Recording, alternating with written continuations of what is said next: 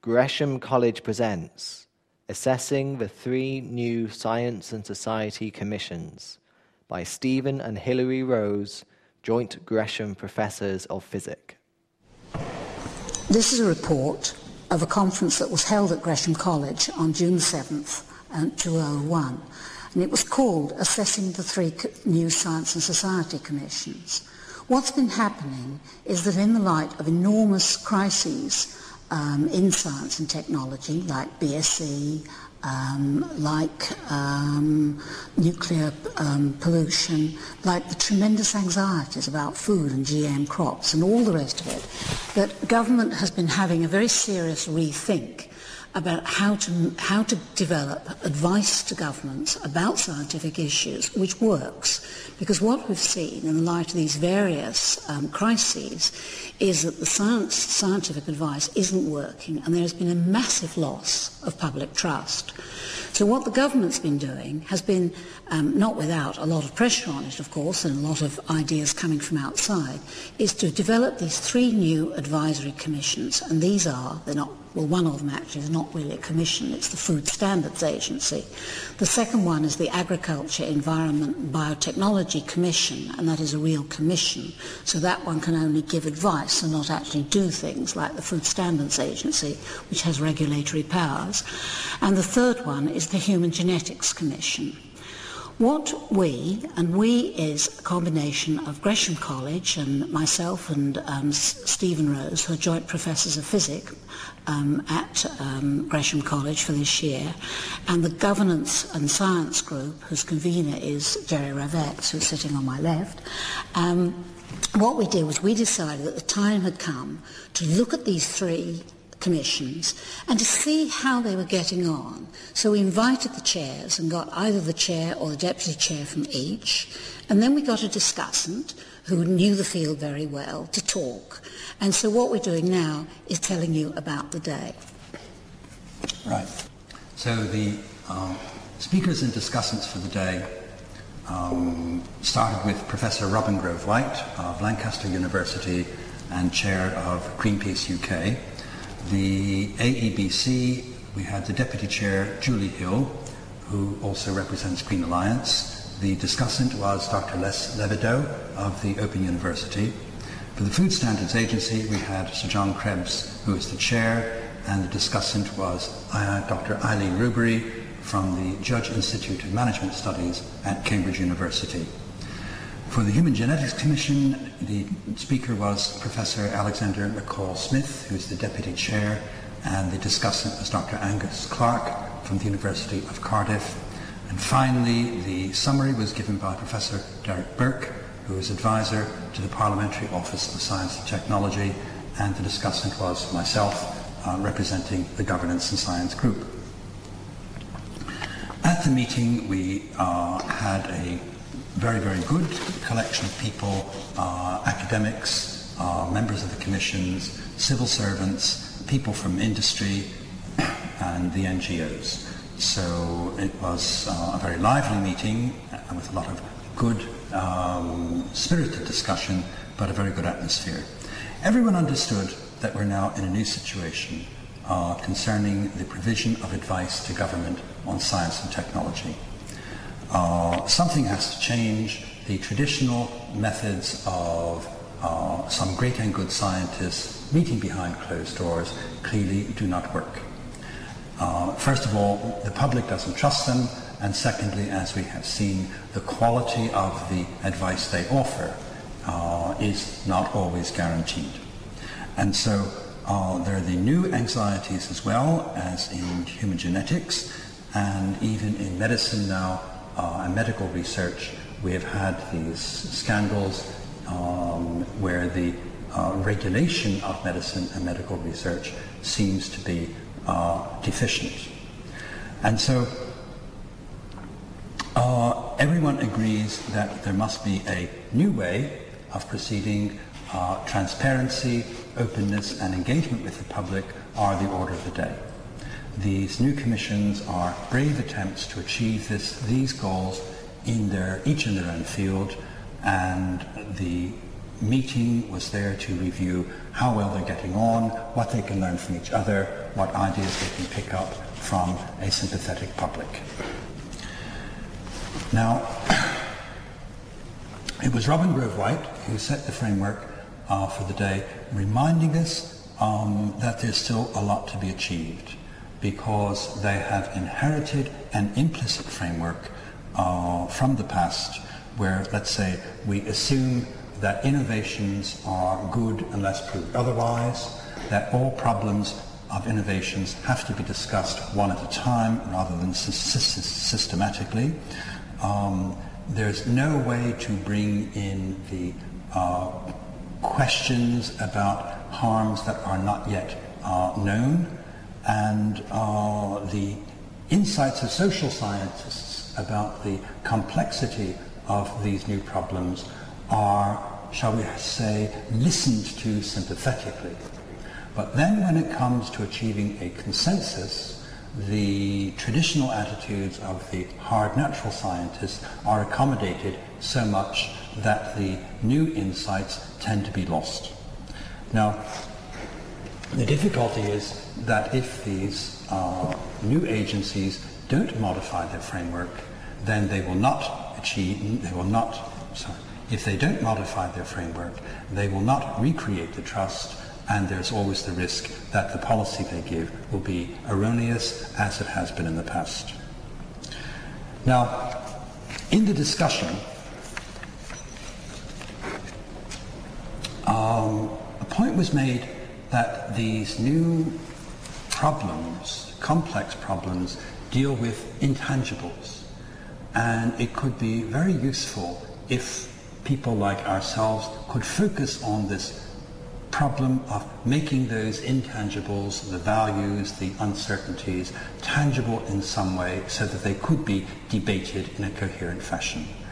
And then it was also observed that everything Grove-White has said about the environmental problems holds equally with the problems of human nature. And could there be some way of seeing a unified approach to the protection of integrity, both of the natural world and of humans, because the problems are so similar? Well, then Julie Hill described the work of the Agriculture and Environment Biotechnology Commission. She argued that it does show a new style. Its 20 members are drawn from the widest possible backgrounds. They serve as individuals and not as mandated delegates. The questions are broad. The questions include ethics and social acceptability. The Commission searches for gaps in the regulatory system. It advises on the improvement of regulations. And in the working groups, they look at current issues of GM agriculture, they look at animal husbandry, and they do look at horizon scanning. The committee works in public, it engages with the public as much as possible, and it does put resources into reflecting on its role and its achievements and its outstanding problems. And her discussant, Les Levideau, reminded us again that things have changed very drastically in the last few years.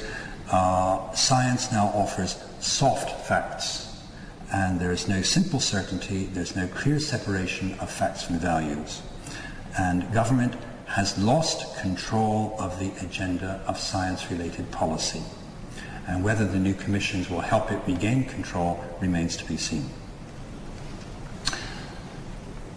Sir John Krebs, for the Food Standards Agency, gave a vision of a radically new approach to the use of science in the management of risks.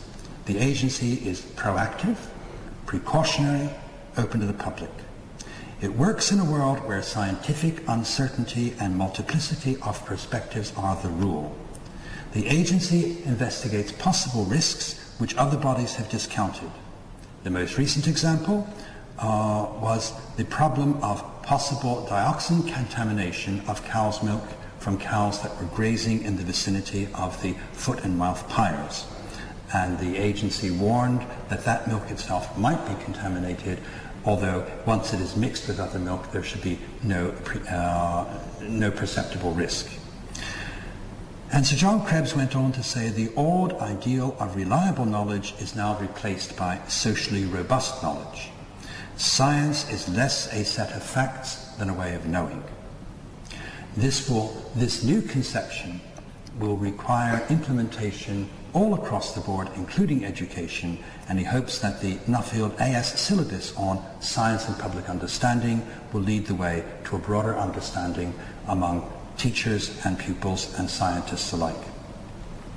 Now, in her commentary on Sir John Krebs, Eileen Rubery has emphasised the need for a new understanding among scientists and civil servants.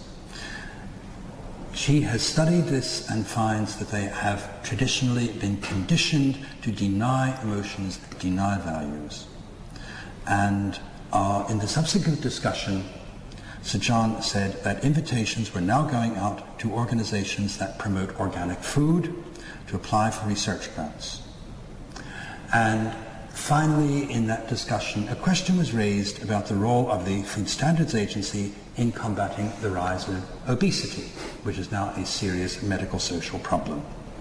And the reply was that there is indeed a real problem, but there is a genuine clash of interest between a section of the food industry and public health concerns, and that has to be recognised.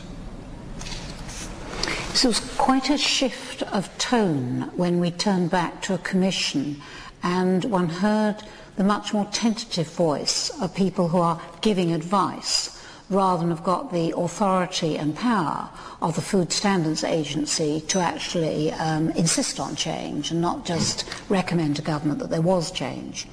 And so we turned to Alexander McCall Smith, who's a lawyer from Edinburgh, who's Deputy Chair of the Human Genetics Commission. And so he gave a much more tentative sounding talk, arguing that the question for the Human Genetics Commission was how it interpreted its mandate. And he seemed to be arguing that the danger was if they took too proactive a position, they might alienate interests, not least the government. On the other hand, one clearly couldn't afford to be too passive. So he was saying, do we engage in hostile debate or do we keep our powder dry? And we have, of course, recently seen the Human Genetics Commission put its head a little bit above the water when it criticised quite robustly the DNA crime file, in which both the DNA fingerprints, as they are loosely called, are being kept on the database, both of those who have indeed been found guilty, as well as those people who were merely investigated with DNA techniques in the course of the investigations. So, as it were, the innocents' records are on the database. And it seemed to me that McCall Smith, and there were not many people in the room who were disagreeing with him, expressed anxiety about this. He also spoke about how the HGC had managed to propose a moratorium for 2 years on the insurance industry using genetic tests for calculating risk. And I think there was certainly some concern in the room that this was too little and rather late, as most other countries have got a bit more regulation firmly into place. Certainly Angus Clark, although he very much welcomed the broader and richer terms of reference of the new commission as against the old Human Genetics Advisory Commission, he saw the enormous amount of complexity that there is to deal with in genetics made this actually a very difficult one to handle, because the popular conception of genetics is that it's very predictive and deterministic, and this isn't at all how it is in the real world of clinical genetics, which is where Angus Clark comes from. He spoke about the incredible difficulty of informed consent when you give a sample of blood or tissue for DNA testing, and then what happens is that having got the sample to do one test, the impulse of the research scientists is to sling it through the machinery and do endless more tests to which informed consent have not been given. They speak of it as phishing. What I think the discussion showed, which was very interesting, was how well organised the green NGOs and groups and academics were, and they got a pretty clear discussion going, and they had achieved much more in what Jerry was speaking of in terms of turning intangible anxieties into discussions which any sort of policy switched on person could get to. And in human genetics that wasn't the case. And there weren't the NGOs, there weren't the groups, the cultural debate in society was not sufficiently coherent for this sort of business of there being a clear agenda being pushed from outside into the Human Genetics Commission. So in a sense it was very interesting bringing the three together as you saw the commonality of their problems and also the difference between the sort of well-organised groups lobbying on the one as against the rather under-organised thing on the other. But the general thing that came for me out of the day was the richness of the discussions, both as they went after each presentation and discussion, but as it were, as the different commissions and agencies were compared across the day. And you could see that some were really moving much more strongly and much more purposefully, and that others really were, for a variety of reasons, a bit further back. So, well, finally, Derek Burke summarised the conference, and partly on the basis of his own experience as the first chair of the Committee on Novel Foods and Processes, which began more than 10 years ago. At first, that committee was quite restricted in their remit. For instance, they came up against a bran preparation that had sugar mixed in. And even though that had clear nutritional consequences, that wasn't in their remit. And so they had to look at things very scientifically. But over the years, things changed enormously, and they were able and competent and enthusiastic about looking at novel foods and processes in a broader perspective. So Derek Burke had lived through this change, perhaps more deeply than most of us at the meeting, and could see the political context in which the new commissions were created. There was a crisis, there was a sense of panic in the government, and one could actually see these commissions analogous to a royal commission into a sort of long grass into which the problem could be kicked. But they have quite a clear remit, which is quite an urgent one, and that is to restore public trust. And if they fail in that, he believes the government has no plan B. And so, on the other hand, they are working inside a system in which power rules. That's what politics is about. They're dealing with power, and so their task is to be as radical as possible without unduly upsetting the established interests and provoking a reaction. Now, again, in the discussion, we were reminded that the environmental issues are well aired, but in fact the challenges from the biotechnology side and the what we could call the human side are rushing in upon us with very little preparation. There are enormous powers being unleashed. For instance, the possibility of behavior modification by neurochemical means. Commissions like our three must increase their commitment to scanning the horizon for such possibilities, lest it be too late to control these developments when they appear. And finally, we feel, looking back, the conference was held at Gresham College, which is sort of appropriate and symbolic. Gresham College was founded some 4 centuries ago to promote the new science of its time, to raise awareness of the possibilities of a new way of looking at the world. Now, in the 21st century, the new challenges of science are seen to be negative as well as positive. Good governance of science and its application is at the core of these new challenges. And the 3 commissions are the best means we have to meet those challenges as they will develop into the future. For all information, please go to our website at www.gresham.ac.uk.